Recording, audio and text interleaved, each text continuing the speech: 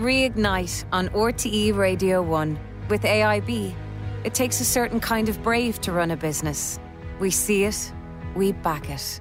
You're listening to Reignite. I'm Anya Kerr. In recent months, we've seen people come up with all sorts of ideas to meet the daily challenges of COVID-19. They're part of a wider cohort of entrepreneurs engaging with the needs of a changing world. Liam Geraghty met some of those dreaming of the future to find out how they've been turning their ideas into reality.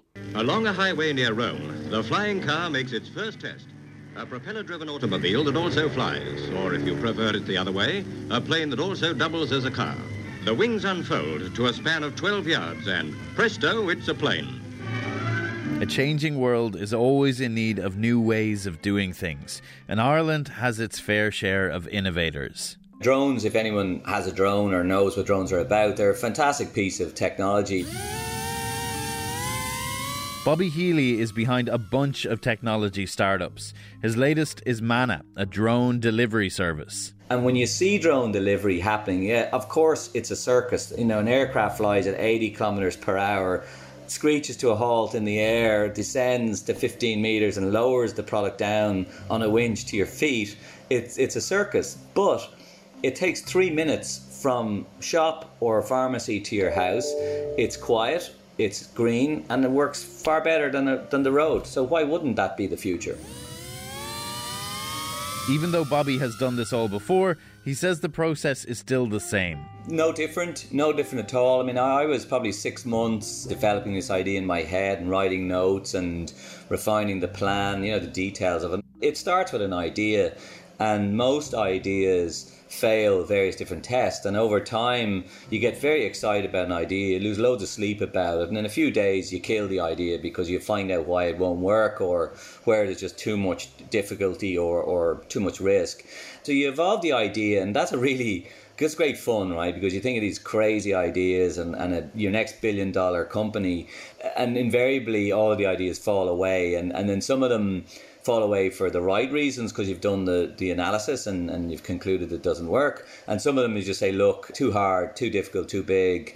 And then some of them just really feel like a bullseye. And this definitely felt like a bullseye.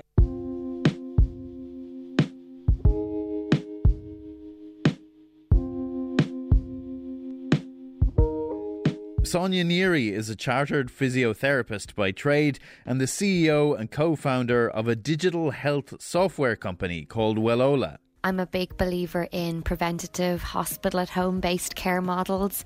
The tools that we develop in Wellola are all about supporting clinicians to keep patients in the community where possible. So securely communicating with them in lots of different ways, messaging, form completion, video consultations, all that lovely stuff. That's kind of where I'm coming from and a bit of a vision of mine.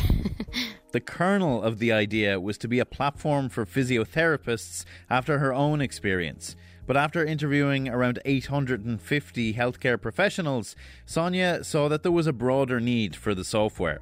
And it did appear that the tool would have been needed by more than just home care physiotherapy. Personally, I had an issue, and that's often the way, and I tried to sort of respond to that issue. But then when I sort of cast my net wider and looked wider at the market, there was opportunities elsewhere that we weren't kind of capitalising on or availing of.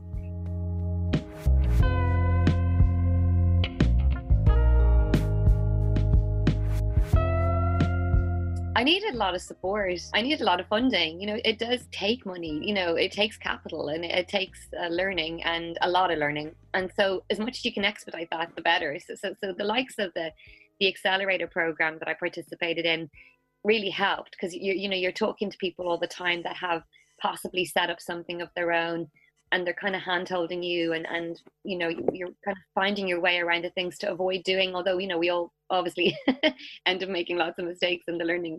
And then, we applied for something called the Competitive Start Fund with Enterprise Ireland. They had a female founders call, and actually there's a call out at the moment, so I should plug that. And that kind of catapulted us then in terms of being able to hire an IT person to really kind of enhance the product.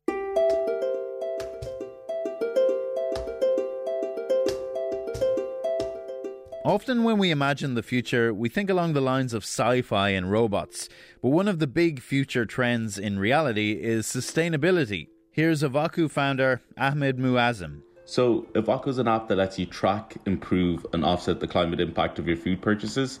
So the way that it works is that you can take a photograph of your food shopping receipt and we give you a score based on how nutritious and climate friendly your purchases are. We also provide you with personalised tips to help you improve over time. And also you can offset the emissions of your purchases by planting native woodland directly through the app. Ahmed says you have to be able to adapt and change, not only just your idea, but your business plan too.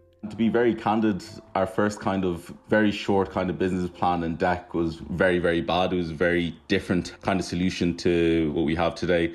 Initially, we kind of thought about going down carbon labelling kind of solutions. It was just kind of over time that we started gravitating towards maybe doing an app. We kind of flirted around with a smart list kind of solution for a while before we came to this kind of position. But I think early on, we both decided that our most important thing was to incentivise climate action. And once we were within those realms, we were happy enough changing our idea to fit whatever solution was needed by the public. My name is Owen Hinchy. I'm founder of a cybersecurity startup called Tines.io. So Tines is a software platform that allows anyone automate any repetitive workflow quickly and easily without having to write code. As for Owen's business plan? So this will be a short one. I don't have one. I never had a business plan. My plan was to just build a platform that I'd wished I'd had, sheepishly approach my colleagues, former colleagues, and people in my network and ask them to try this tool. And so for the first year of Tines, it was just me in a small room, banging out code, kind of like 12 hours a day, 7 days a week. And about 6 months later, I had this like very basic tool that I think solved a set of problems that a lot of people had. And so because I'd spent a lot of time working in industry, I had a decent amount of connections in the big companies.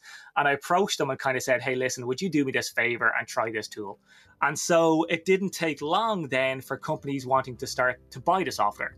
Even though the methods and pathways to innovation might be different, Sonia Neary says we all share a common thread.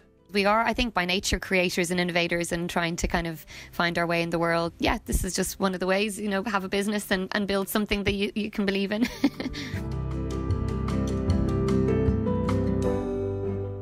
That report from Liam Gershi and all the interviews you hear today are available as a podcast on the RTÉ website or wherever you get your podcasts. Reignite on RTÉ Radio 1.